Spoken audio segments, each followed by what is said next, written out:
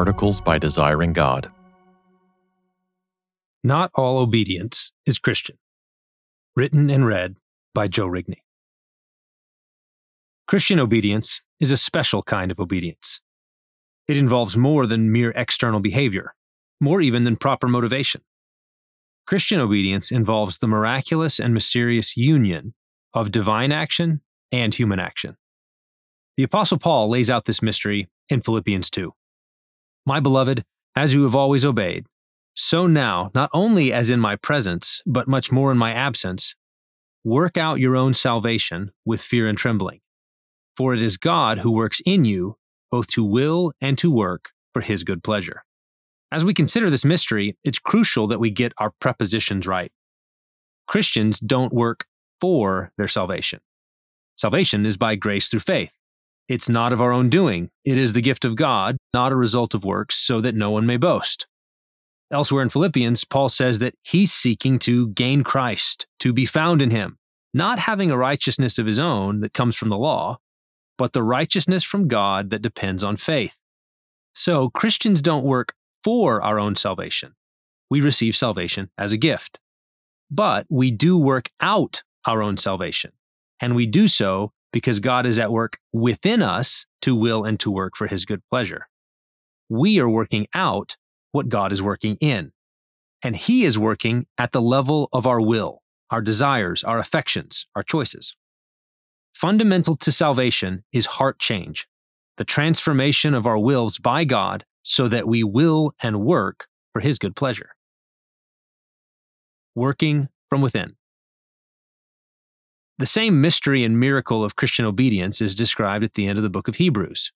Now may the God of peace, who brought again from the dead our Lord Jesus, the great shepherd of the sheep, by the blood of the eternal covenant, equip you with everything good that you may do his will, working in us that which is pleasing in his sight, through Jesus Christ, to whom be glory forever and ever.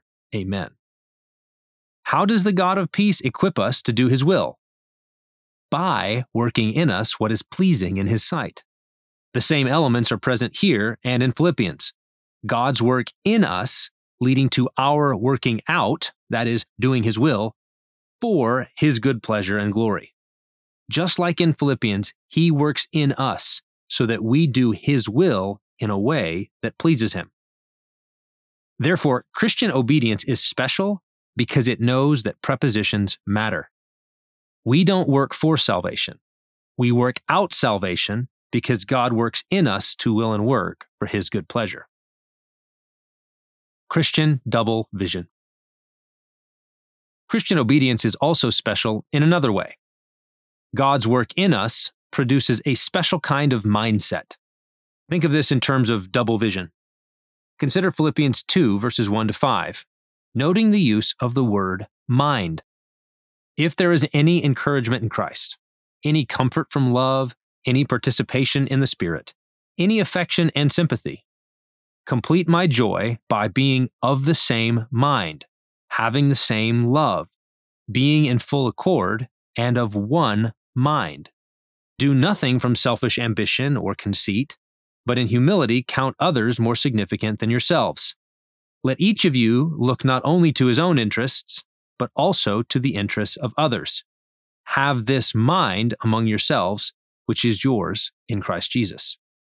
Paul's joy will be complete if the Philippians have the same mindset, the same love, the same soul, the same single-mindedness. And in particular, he highlights what they're keeping an eye on.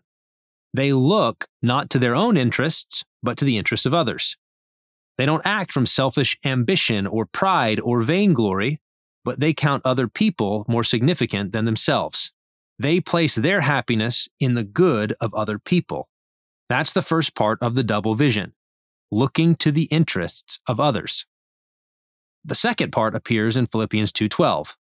We look for the approval of God. Paul says, as you have always obeyed, not only as in my presence, but much more in my absence. The Philippians were not obeying in order to impress Paul. They were obeying in order to please God. Whose approval? In drawing attention to their constant obedience, Paul is actually highlighting a perennial temptation for obedient people. Whose approval do you have your eye on? If it's fundamentally a human being, then you will obey only as long as they have their eyes on you. You will obey in their presence, but not in their absence. And obedience that appears only in the presence of certain people is not truly Christian obedience. See how Paul echoes this theme elsewhere. Bondservants, obey in everything those who are your earthly masters, not by way of eye service, as people pleasers, but with sincerity of heart, fearing the Lord. Whatever you do, work heartily as for the Lord and not for men, knowing that from the Lord you will receive the inheritance as your reward. You are serving the Lord Christ. Colossians 3:22-24. See also Ephesians 6, verses 5-8. Of course, it's not wrong to desire to please the right people with our obedience. We should want to please our boss by doing our job well. Kids should want to please their parents with their obedience. The issue comes when that's the only reason we obey. If we obey only when our parents are around, or when the pastor is around, or when our spouse is around, or when the boss is around, or when our Christian friends are around, then our obedience is mere people-pleasing eye service. It does not please God because it's not done for His sake. Obedience from the inside out. The prepositions in the double vision are connected. Christian obedience is an obedience from the inside out, not from the outside in. It begins with God's work in the heart and then is worked out in terms of the double vision, looking to the interests of others while looking for the approval of God. I regularly tell my sons that what I want and expect from them is an obedience from the inside out. I don't want to follow them around to make sure that they follow through. That's obedience from the outside in. The external pressure of parental eyes drives the obedience, often to the exasperation of both parent and child. What parents want is obedience from the heart, from the inside out. We want to be able to say, like Paul, "You always obey, not only in my presence, but much more in my absence." We don't just want our children to meet the standard with their actions. We want them to love the standard from the heart. We want God to work in our kids to will and to work for His good pleasure. That's an obedience that shines like the stars, that makes parents proud and God happy. And of course, this special kind of Christian obedience isn't just for kids, but for all Christians. Christian obedience has a double vision. We look to the interests of others, and we look for the approval of God. We don't put ourselves first. We don't turn our desires into demands. We seek the good of other people. We aim to bless them and to bring them joy.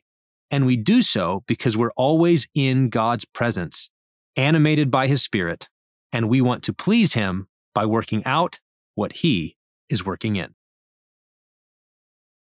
For more resources, visit desiringgod.org.